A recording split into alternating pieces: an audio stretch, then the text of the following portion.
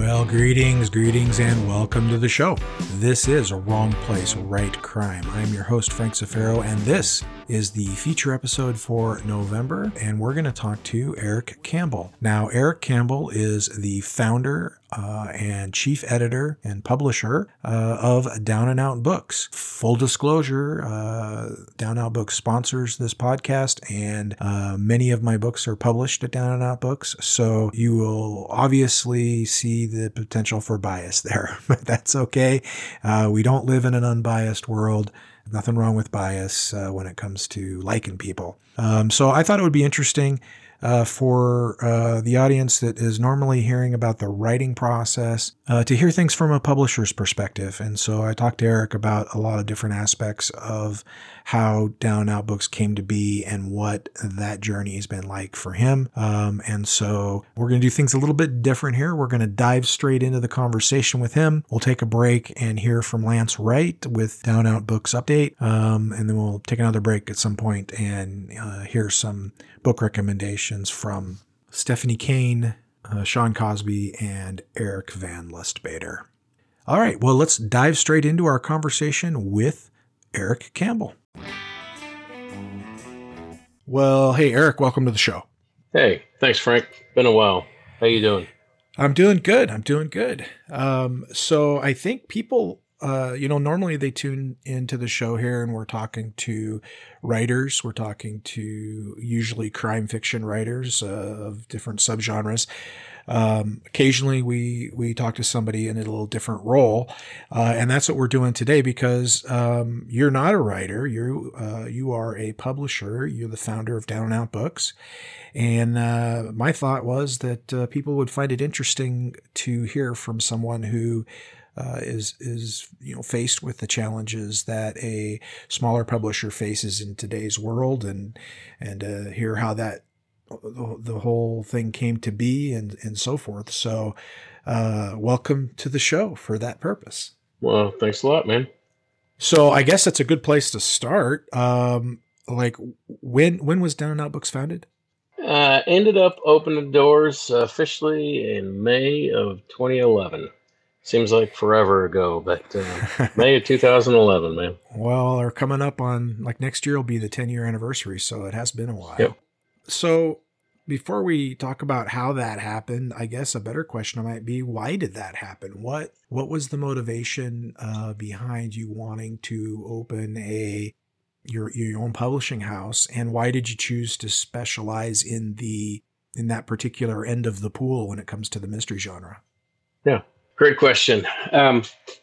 So I had been part of Tyrus Books with Ben Leroy. Ben Leroy founded that, and I invested in it maybe 6 months after he had opened it up, and enjoyed that so much. We had sold it to, ultimately wound up going to Simon & Schuster, but initially we sold it to FMW Media. They had it for several years. But I enjoyed the interactions with the writers as a fan, first and foremost, and as a publisher, secondarily. And so I thought, you know what? After that was sold, I thought, I've still got the itch to do something in the crime genre and be involved and be able to help some of these writers out that either New York won't publish or too small for them to publish at this point in time. And so I thought I could cultivate, a minor league, if you will, that ultimately could and has become a major leagues, surprisingly. And so in May of 11, I decided to step back into it. I reached out to some writers that I had read, I had enjoyed, and unfortunately they disappeared. And so we started building it that way. Initially, it was just going to be ebooks, trying to issue the titles that had gone out of print, let folks find those ebooks again. And then we wound up, I got a call from Gary Phillips. This was early on. And he says, hey, I've got this brand new anthology, never published before, called Scoundrels. And it's about financial crimes. Again, this was in 2011. So I thought, well, let's do it. Let's figure out how to do print on demand. Obviously, we did the ebook, but it was the print on demand that we had to grow into and figure out. And from that point forward, honestly, Frank, we've been doing print and ebook ever since. It's a story, I guess, that people have heard told before, but it's always a good one, I think. And that is, you had a love for the genre, and that's what drove you to want to publish it. That's what I'm hearing anyway. Yeah, that's the crux of it. Initially, it was to interact with the writers, and keep publishing guys that had disappeared, and find new writers to add to the mix as we went along. And that's what we did. Do you remember what the first book was that you published? I do. That was Catching Water in a Net by J.L. Abramo. And how many books now, 9+ years later, 9.5 years later, do you know what you're up to? Yeah, nearly 600. Crazy. Yeah, it's and some heavy hitters, and you've had some critical success along the way too. I mean, I'm not sure about the earlier days. You'll have to fill me in, but since I've been part of the stable, there's been award nominees from Down Out Books. Just about every BoucherCon or LCC that I've been to. And in fact, I think someone just won for young adult just recently. We did. We got Jim Conley won for Best Young Adult Novel with the BoucherCon, with the Anthony Awards. We also had a short story that won, Alex Segura. That's not the first year. As you know, we've been pretty prominent at BoucherCon, at LCC. But this year we had our first nomination for an MWA for an Edgar Award. Several nominations there in the short story genre. That's an area that I've always enjoyed short stories, so I like to put anthologies out. And if the anthology's got a common theme, and we've got a couple big names, and you've got some folks that haven't been heard, then it's always nice to be able to help the new guys come up and get some exposure by way of a bigger name that's in the title, in the anthology. And we've done remarkably well with getting nominations and bringing home the gold, so to speak, in many of those nominations. ITW, we've won several times, several different categories. Probably the biggest one that I had as a winner was Moonlight Weeps by Vincent Zandri for Best Paperback with that, and with PWA. We won the same year for that title. Yeah, Vincent's been on the show before. He was a good interview, and that's a great title too, Moonlight Weeps. I like it. Let's give a little specific love here to those MWA short story nominees. Turistas from Paquete tu lo sepas by Hector Acosta, and then Home at Last, which is by Sam Weeb, Vancouver-based guy. He's been on the show as well. And that was from the Die Behind the Wheel crime fiction inspired by the music of Steely Dan, which was kind of a duology, if I remember right, that Brian Thornton edited, two separate anthologies, not necessarily a volume 1 and volume 2, but just two completely separate projects.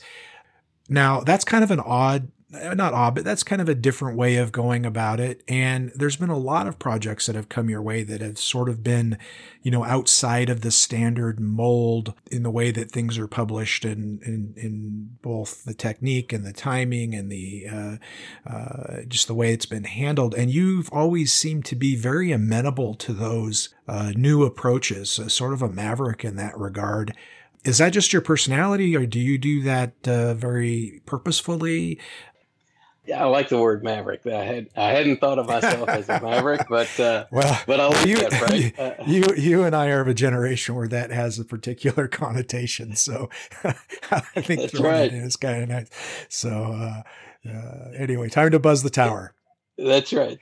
So I like having the opportunity to do different things. I am not one that's going to do the same old every single month. I get bored, and so the opportunity to bring out, the Brian Thornton, the Steely Dan books.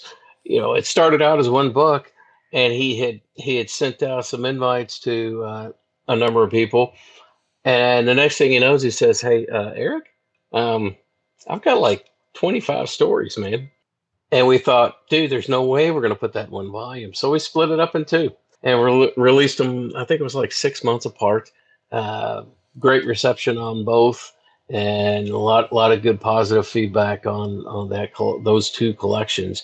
They, as you said, they were not a volume one, volume two. It was really intended to be, if you buy one, you're gonna want to read the other one, because it's if you like Steely Dan or if you like short stories, you're going to enjoy it. And so those kind of projects I absolutely love. We did one for the Go-Go's.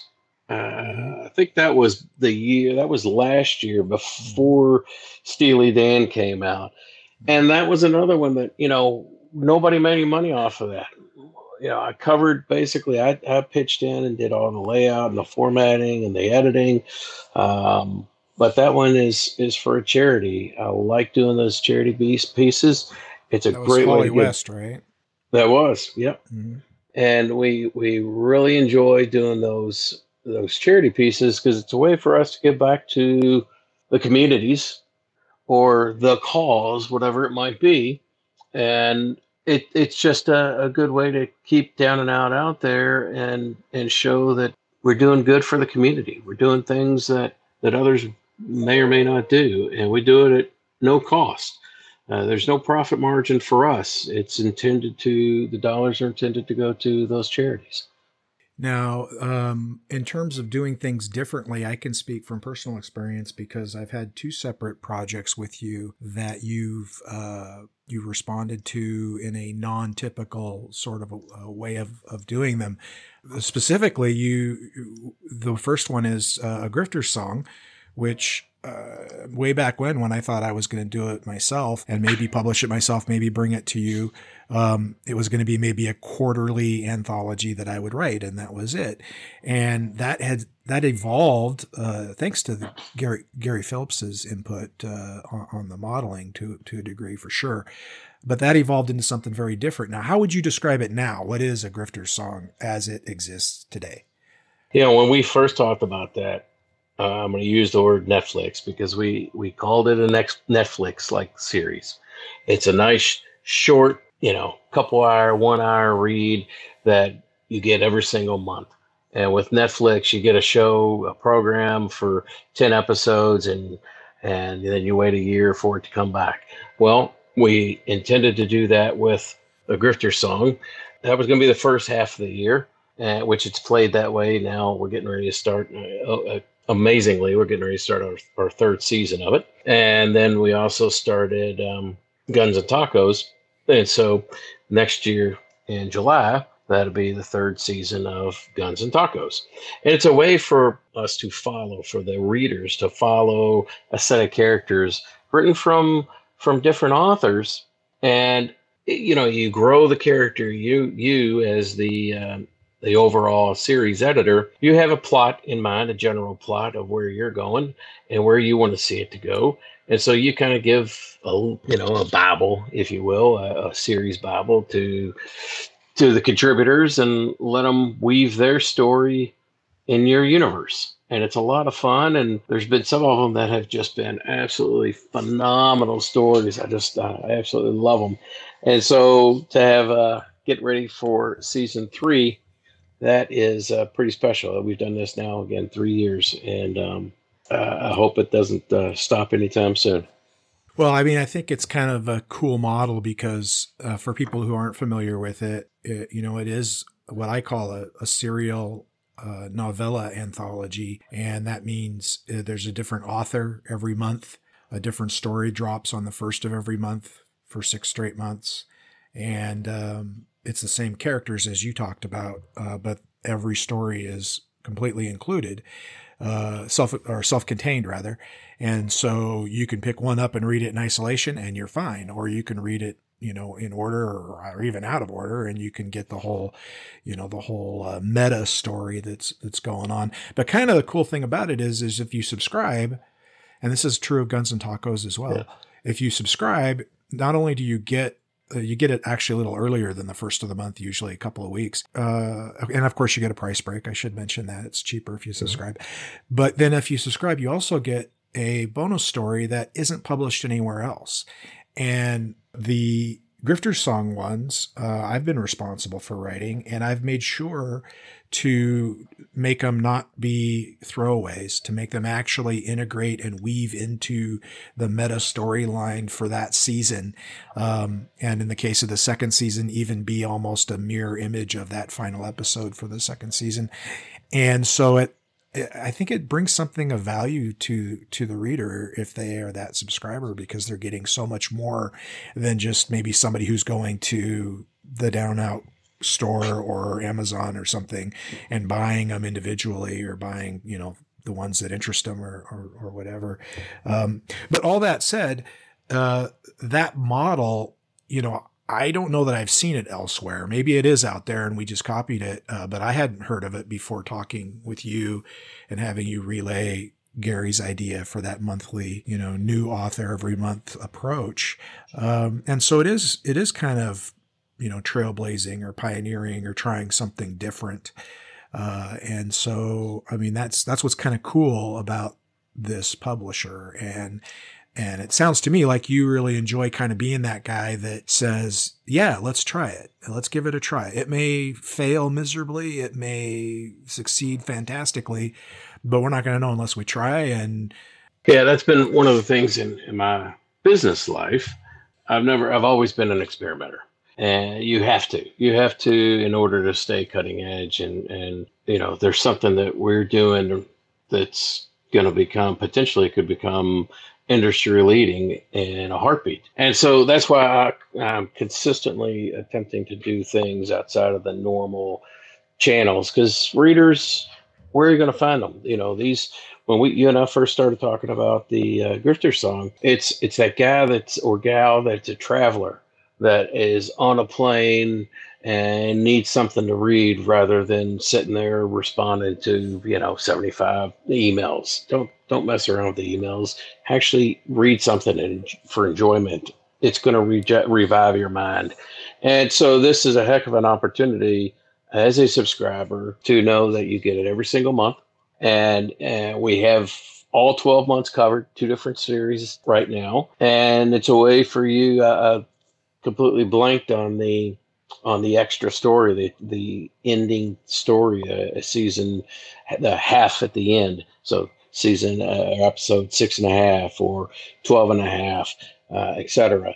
And this is it's a way for you guys, the editor or the contributor that decides to write that little half episode, to tie some things up and also leave some nuggets out there to follow and be looking for as a reader for the next season. So it's been a lot of fun. One of the other things you did differently that I was impressed with at BoucherCon in Dallas last year, I met with you and my co-author Colin Conway, and you had published our book, Charlie 316, which ended up being the first of a 4-book arc. And the original plan was pretty much an industry standard plan. And that was every June, the next book would come out. So it'd take 4 years for the 4-book arc to be completed. We had brought an idea to you about, instead of publishing the second book in June and then waiting a year, publishing 2, 3, and 4 throughout the fall, late summer and fall. So July, September, and November, bam, bam, bam, you get books 2, 3, and 4. And if somebody's binging, they actually can binge. They don't have to wait for 4 years to start their binge. Now that is not a very standard model within the publishing industry. Maybe some independent publishing, some self-publishing, but not necessarily with traditional publishers, even smaller presses. So I guess my question would be, what motivated you to take that idea and run with it? Well, you and Colin have written a story. The Charlie 316 was just amazing. I've told you that both as a publisher, but also as a fan of the genre. You guys, that you all nailed it with Charlie 316. And when you laid out the idea of the four, and we talked about, well, let's break the mold. Let's not do it one a year, and have people give people a chance to forget about the characters and the settings. And so I thought, well, you know what? Let's go on and release them on a much quicker fashion. You guys write them, and you're very quick to write, and so you're going to have the fourth one done. And if I wait 4 years to put it out, well, why am I going to do that? You've already forgotten about it. You've written probably another 15 books before then, and so why not let's get it out and keep this on the forefront of the mind of the readers. And as we go along, folks are going to find it and want to go back and pick up Charlie 316 or the second one or the third one, or wherever they pick up and join in at, they're going to want to find those other ones and relate to these characters. And so it's real easy. It's an easy choice. It's an easy decision to make. There's no reason to release it on a normal 1 year schedule. It just, you've got them done. You guys have got them done, and let's make it happen now. That finding a book that's not necessarily the first in the series and going back to the first in the series is, so true. I remember I discovered the author Steve Hamilton that way. Yep. I was reading The Hunting Wind, and then I didn't realize it was the third book in the series till I finished it and looked and I saw what, and that's, Cold Day in Paradise was the first one. It won an Edgar, I believe. Yep. And so, yeah, I think there's something to that. And, that series, the Charlie 316 series, it hits on some heavy issues, it hits on issues of race, of corruption, of some of the difficult realities of policing and so forth. And I guess that is to say then that you have not shied away from difficult topics, both in terms of social topics and just in terms of intense topics. I mean, when you pick your titles, you're not, I don't know that you've published any cozies, and that's not to disparage cozies at all, but you've chosen a particular slice of the mystery field. And maybe you could talk about why you chose that slice and how wide it is. Yeah, so when I first stumbled on Hard Boiled, I was probably, 12, 13 years old, and fell in love with the genre. Fell in love with that slice. I'm not, there's never going to be a cozy published by Down and Out. Sorry, folks who enjoy that, but it just, that won't fit. I do thrillers, I do mysteries, more general mysteries, but the focus is absolutely on what I enjoy reading, and that is hard-boiled crime novels, and something that has a message at the end, or somewhere along it. With yours, with that Charlie 316 series, as you said, they're race-related. There are things going on in there that are pertinent to today, and it's a different lens, a different viewpoint of the race issue, and it's one that people should think about and consider. I don't shy away from crazy topics within the crime fiction world. The wildest book that I've ever published is by Anthony Neil Smith, called Triple X Seamus. It's an excellent book, but the topic is one that people will find difficult to read if you're not prepared for reading very harsh topic. It's more out there than the Boise Long Pig Hunting Club. Yeah, I gotta say it. That's pretty intense too. Yeah, it is, and I struggle with which one would I put on the farthest end of the hard-boiled spectrum, and they're both right there. They're neck and neck. Triple X Seamus might be a little over the top, and I won't give it away. But there's some relationship things in there that people will often have time stomaching or thinking about. Well, I really want to continue this conversation, but This is usually the time in the show, and actually I usually do it much earlier, where I switch over to the sponsor, which, spoiler alert, is Down and Out Books. And it's usually Lance that does the sponsor piece and kind of fills us in on what new books from Down and Out are coming that particular month. But I thought maybe you could introduce Lance this episode since he works for you, and if you tell him to, he has to come on and do this. Okay, so coming up next is Lance Wright, associate editor with Down and Out Books, and he's going to tell you about some titles that are going to come out in the next few months. Thanks, Lance. Thanks for having me, Frank. It's been a busy year for us here at Down and Out Books, and November is a perfect example of how busy it's been. 8 new titles and 2 reissues, spanning a broad range of interests. Let's start with the second Lou Crasher thriller by Jonathan Brown, Don't Shoot the Drummer. LA's favorite rock and roll drumming amateur PI is back on the hunt for a gang of thieves targeting private residences, and then for a killer when a security guard is murdered. If he can navigate this razor's edge deftly, he'll live to drum another day. Next up is a debut crime novel by Steve Jankowski, Below the Line, which introduces Mike Millick, a freelance armed chauffeur to the stars. But when he arrives one night to pick up a rap producer client, he finds him dead with a satchel full of cash. He takes what is owed him, but that leads him down a path into the sordid underbelly of Hollywood elite. Finally, Frank, and you knew this was coming, the conclusion to the Charlie 316 crime series, Code 4, co-written by yourself and Colin Conway.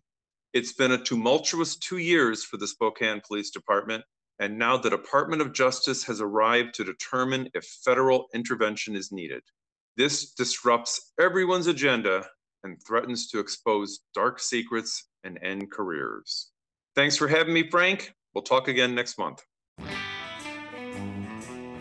All right. Well, there was Lance with some great titles, and it's a good example of the kind of stuff you're publishing. But let's dive back into our conversation here. You haven't just not shied away from tough topics, be they political or be they social or just intense. But in an era where there's a lot of talk about giving voice to some segments of the writing community that maybe haven't had as much opportunity to be heard. You've done some things in that arena too that are a little outside the norm, or maybe a little ahead of the curve. You've published authors who would fall into that category. Absolutely. I think people. It's funny. You asked me that question right now. I was having a conversation with Danny Gardner, I don't know, maybe a month and a half, 2 months ago. And Danny his first book was called A Negro and an Ofe. And, a lot of people said, oh, you need to change that title. That's just not going to get any traction. You need to change that title. That's just terrible. Why? Why is it terrible? It's part of our culture. It's what the author wanted it to be called. And he's a man of color. And it fits. It fits the character. It fits the book. It fits what he's trying to build and what he's trying to accomplish with the overarching idea of the series. And, the second book is called Ace Boone Coon. I told somebody that early on, and they were like, oh, my God, you got to be kidding. There's no way I'd ever publish that. Well, I would in a heartbeat because, again, there's a story there. There's a message that he's trying to convey about his culture, about things that, white guys don't know about. But it doesn't mean that we shouldn't discuss it. It didn't mean that we shouldn't make it available. Why freeze up and not release it? Hey, it's how I learned what an Ofe was. I had never heard that term before. Yeah. And when people think of people of color, they certainly think of Black authors, which are underrepresented. But you've also been very supportive of women, of Latinx authors. Yeah. It's pretty apparent that there's a lot of support for own voices.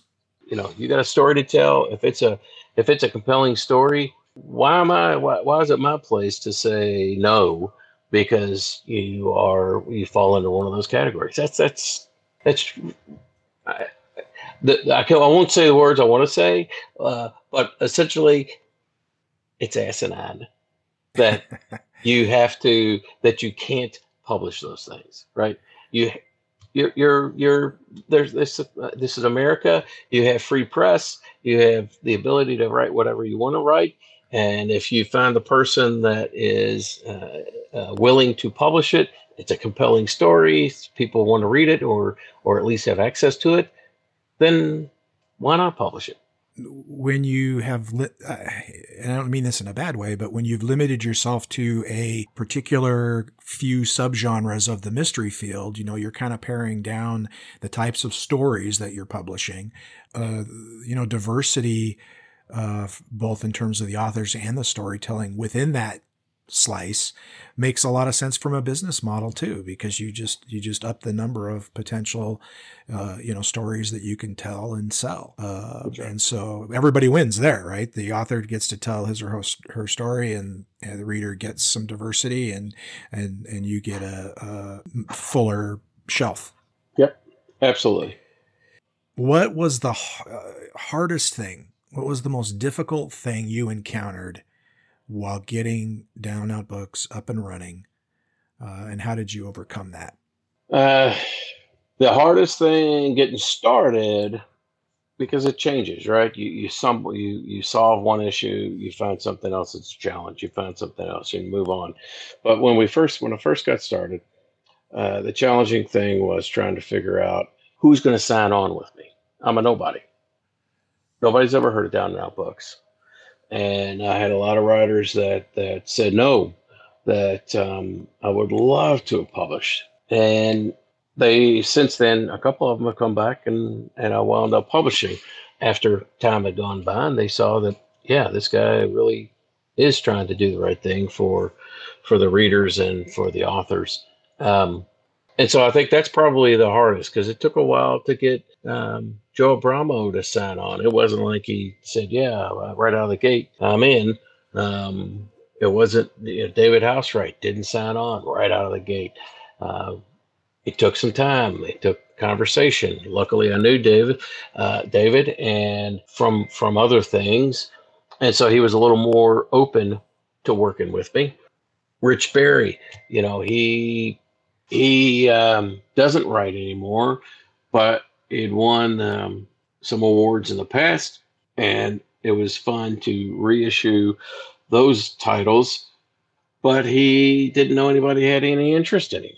So he was kind of hesitant. He moved on and not worried about it. So a lot of the people that initially came on board, they helped me build the foundation. They helped me. They helped bust through the standard New York model and look at something in Tampa, Florida, some publisher in Tampa, Florida, that he's new, don't know if he's gonna know, don't know if he's gonna be able to do anything with it.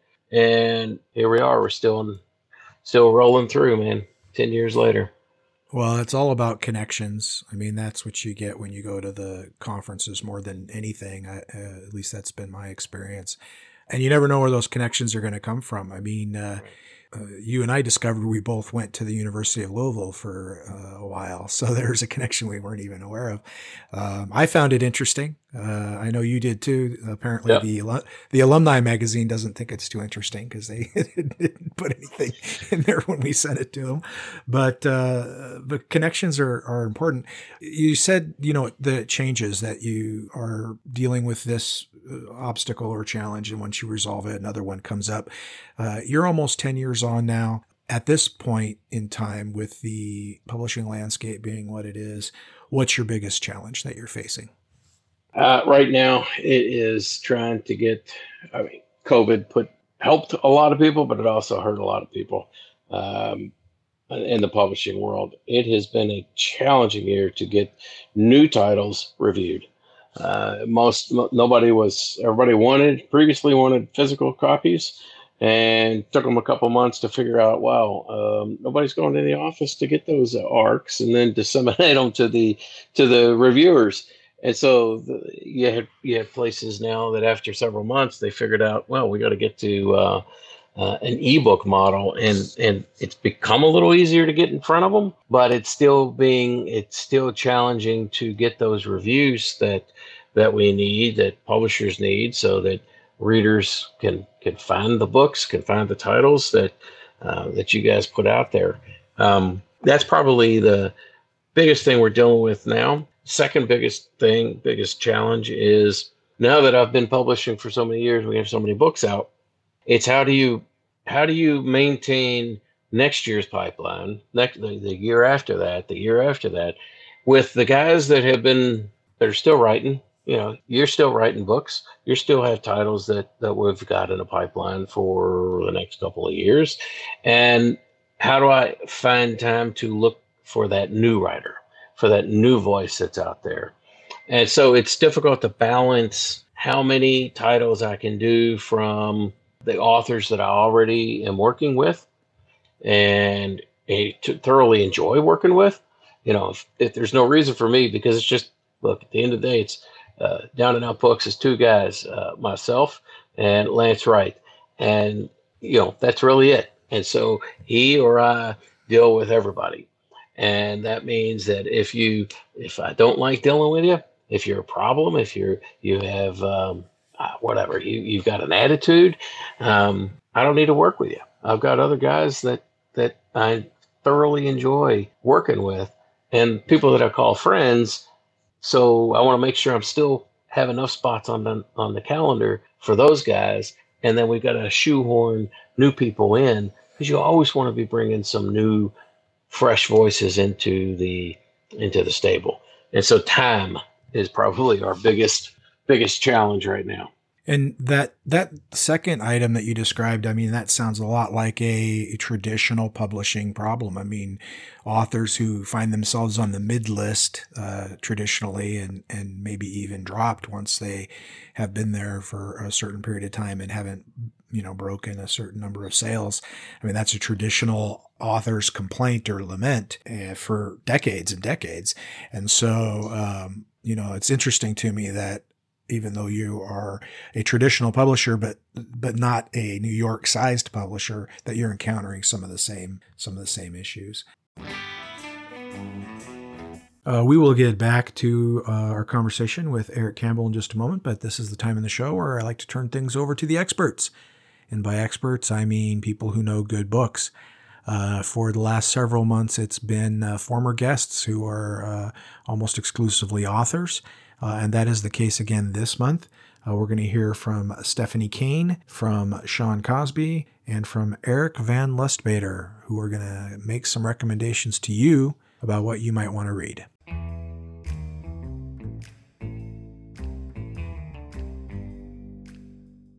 This is Stephanie Kane, author of Automat, and I would like to recommend Midnight in Peking, which is a nonfiction true crime book by Paul French. It's set in Peking in 1937, just before the Japanese invaded, and it's just a wonderful read.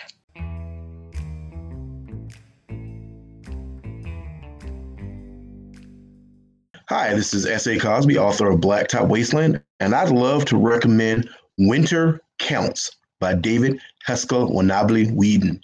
It's a wonderful novel that takes place on a Native American reservation and tells the story of Virgil, Wounded Horse.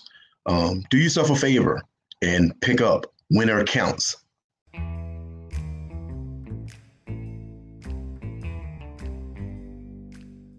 Hi, this is Eric Van Lustbader, author of many books, including my latest one, the Nemesis Manifesto. I'd like to recommend to you something that's not anything like what I write, but is a quite wonderful book. It's called Black Rabbit Hall by Eve Chase. And I just finished it and absolutely loved it. So maybe you want to check it out and see what you think of it as well.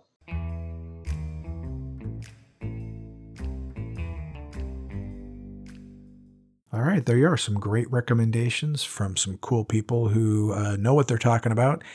Check out the recommendations that they made. Meanwhile, let's get back to the guy who puts those books out, Eric Campbell. You know, you've been doing this for almost 10 years. What surprised you the most? What was not at all like what you expected? Oh, that's a good one. Because I was not from the industry. The time that I worked with Tyrus Books wasn't like it was, 30 years, 10 years, 5 years. It was a pretty short period of time. So I certainly didn't know much about the industry. I've had to learn a lot about it and still learning about it. I didn't have blinders on. So, I mean, I've been a sponge with the whole process, with the whole trying to figure my way around in it. I can't say that I didn't come in with a preconceived notion of ABC that I could say that, wow, I found that to be different than what I had thought. Honestly, I didn't come in with any preconceived notions. I was just coming in to start working with guys that had disappeared. And, initially it was, I'll publish, 10, 15, 20 books a year and that'll be that. And now I'm doing, 100 or better every year for the last 4 years. And so it's, I can't give you a clear answer on that, Frank. It's, I don't have a one spot that I can say I expected this and got that. Did you expect to be publishing hundreds of books a year when you started, or did you see yourself more as a 12 to 15 a year sort of house? Yeah, I mean, that's where I initially planned. But as guys kept coming over and I got working with new voices, and then it just naturally grew. I mean, I'll tell you, last year being 2019, we ended up publishing about 123, I think it was 123, 124 books. And that was a hard year. We just crammed too many things in there. It makes it difficult to push the titles as they're coming out. That's like 10 a month. So yeah, it was tough. We weren't getting the word out about titles. And that's a tough thing. I feel guilty about that. I feel guilty when I can't push every single book because there's only so many dollars to go around that are coming into the company. That's why we hope that the authors pitch in and they're, banging the drum out there as best they can as well to move the needle, because it helps them, it helps us, it helps the titles, it helps the whole brand. Before we head out here, I guess a good final question would be, where is Down and Out going? Where do you see Down and Out Books, a year from now? And since you're coming up on 10 years, where do you see them 10 years from now? Well, next year, within the next 12 months, I hope to be able to bring on someone else to help with the workload. We've got great cover guys that we've been working with. Luckily, we've been blessed and found, I guess we got 4 or 5 of them that we continue to repeat business with. And on the layout side, that would be an area where we can use some additional hands on deck. The editing is an area that we've been adding people. It's all outsourced, but that's going pretty well. And that's honestly how we were able to make it all happen last year. We spent a lot of money with editors that are not necessarily day-to-day employees with the company, but we are at a point where we need another day-to-day employee that can be involved and help continue to grow it. In 10 years from now, we'll still be we'll be small in the sense that we will still be based in Tampa. No plans of leaving this area. We'll probably have 4 to 7 folks working with us, and we'll be coming up on about 1,500 to 1,700 titles if we keep the pace up that we're at. So it'll be a busy 10 years. How do you see or anticipate the publishing landscape, the business of publishing, the way books are read, changing over that time period? Well, we've been playing in the audiobook world. We did have one title that we've pushed forward and completed. We have not done a real big push on it yet. We're getting ready to start that process. So I think that there is an opportunity on the audio side of books, in addition to the ebook side.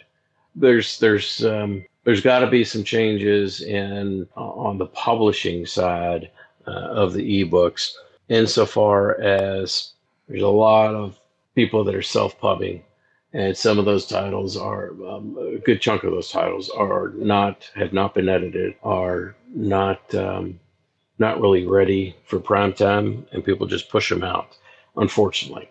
And so I think that at some point, Amazon or some of these other platforms, maybe they come up with some way to do a better vetting process. Maybe a front, some kind of an edit. And if it has X number of issues, then you can't publish it at that point in time. You have to go get those editing issues corrected. I've seen some talk about that. I know that I've used to get emails. I haven't seen one in a while. Early on, we got emails from Amazon saying, hey, this book's got these 15 errors or these 10 errors or whatever it was. But I haven't seen one in such a long time. I don't know that they're still doing it. If they are, that's great. That means that we haven't gotten those notices, but maybe others are, and maybe that will slow down some of the self-pub stuff that is, we'll just call it a mess. To be nice, but we're competing against that. The price points are reasonable for us. We generally don't do 99-cent books. The biggest reason we're not doing that, Frank, as you know, is there's such a small margin on a 99-cent book that all you get is 33 cents. And that just, you can't, to sell hundreds of thousands of books to make any kind of reasonable return on all the effort that goes into putting the book together and quite frankly, you guys writing it. So you see ebooks and audiobooks as being more the primary means by which readers are experiencing books and less so the print copies, or do you think that trend may reverse?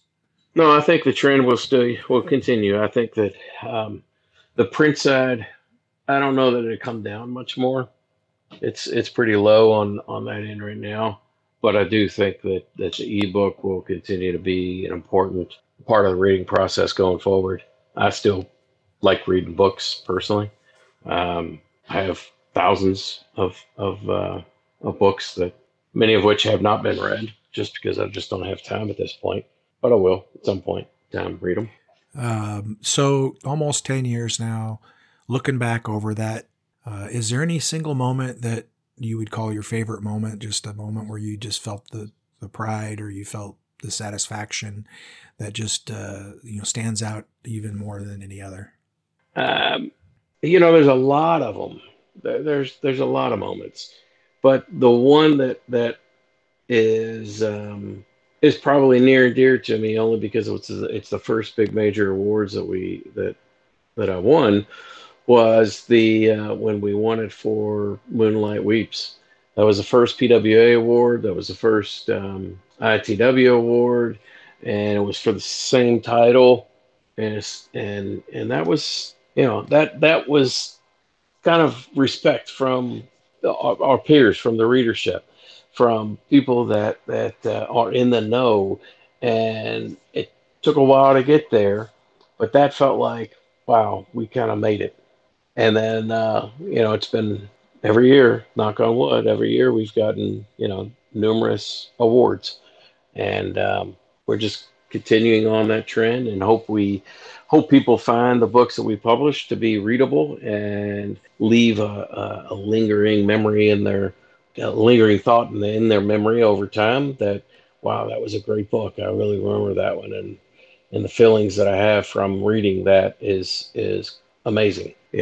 Charlie 316. I know you wrote it, and I'm not trying to brag about you, but man, that is a phenomenal book. You guys did an awesome job writing that, And I wish we could figure out how to get more readers to find that title. They are missing out. If you're not reading that title, if you're not reading it or haven't read it, you got to rush out there and get it. It's a fantastic read. Well, that's kind of you to say. And I think you describe what is magical about reading books. I mean, when it lingers, that's that, and the same is true with a good television show or film. But when something lingers, I just finished binge watching a show called Atypical on Netflix here over the course of this last week. And I mean, I'm talking like up till 1 a.m, 2 nights in a row, and total OCD behavior. I should probably see a therapist. But the characters resonated with me and they stuck with me, and I wondered about things about them when I wasn't watching the show. And a good book does the same exact thing. I think I read recently somebody said if you get to the end of a good book and you turn that last page, it feels like you've lost a friend almost, because now it's over. That bittersweet feeling. If that happens when you finish a book, you've just read a good book, and so I feel like that's what you're talking about there, that bringing that magic to people. So if they want that magic, where can they go to explore the titles that you've published over the past 10 years? They can go to downandoutbooks.com, and is spelled out. Well, Eric, I really do appreciate you coming on the show. Like I said, we usually bring on writers and talk about writing, but I like to do something different once in a while. And I think somebody who's done publishing differently makes for an interesting conversation. And I want to say thanks for coming on. Hey, thanks for having me, Frank, and hope your listeners enjoy it. All right, folks, there you go. A good picture of Eric Campbell from Down and Out Books. A real success story. I have been with several small presses prior to Down and Out Books, and they have all fallen prey one way or another to the vagaries of the marketplace, or the relationship is soured. That's just a reality of the publishing landscape sometimes, especially for smaller presses. Survival is by no means guaranteed. And so to be around for 10 years and to put out the number of books and the quality of books that Down and Out Books has done, I think that's pretty amazing. I'm humbled to be one of their authors, and you can hear the appreciation for the art in Eric's voice when he talks about different titles. All right, next episode we will talk to a return visitor in Gray Bass Night. He came and talked to me about his first book, Flight of the Fox, last year, and this year Madness of the Q is out, and so he's going to talk to us about that. In Frank Zafiro news, just another reminder that Code 4, the end of the Charlie 316 saga, will be coming out on 11/23.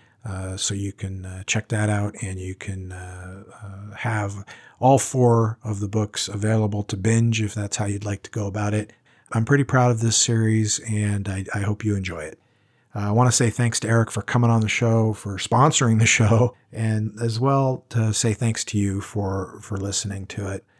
Gray Bass Night is our next guest next week, but until then, this is Frank Zafiro reminding you that sometimes you got to be in the wrong place to write crime.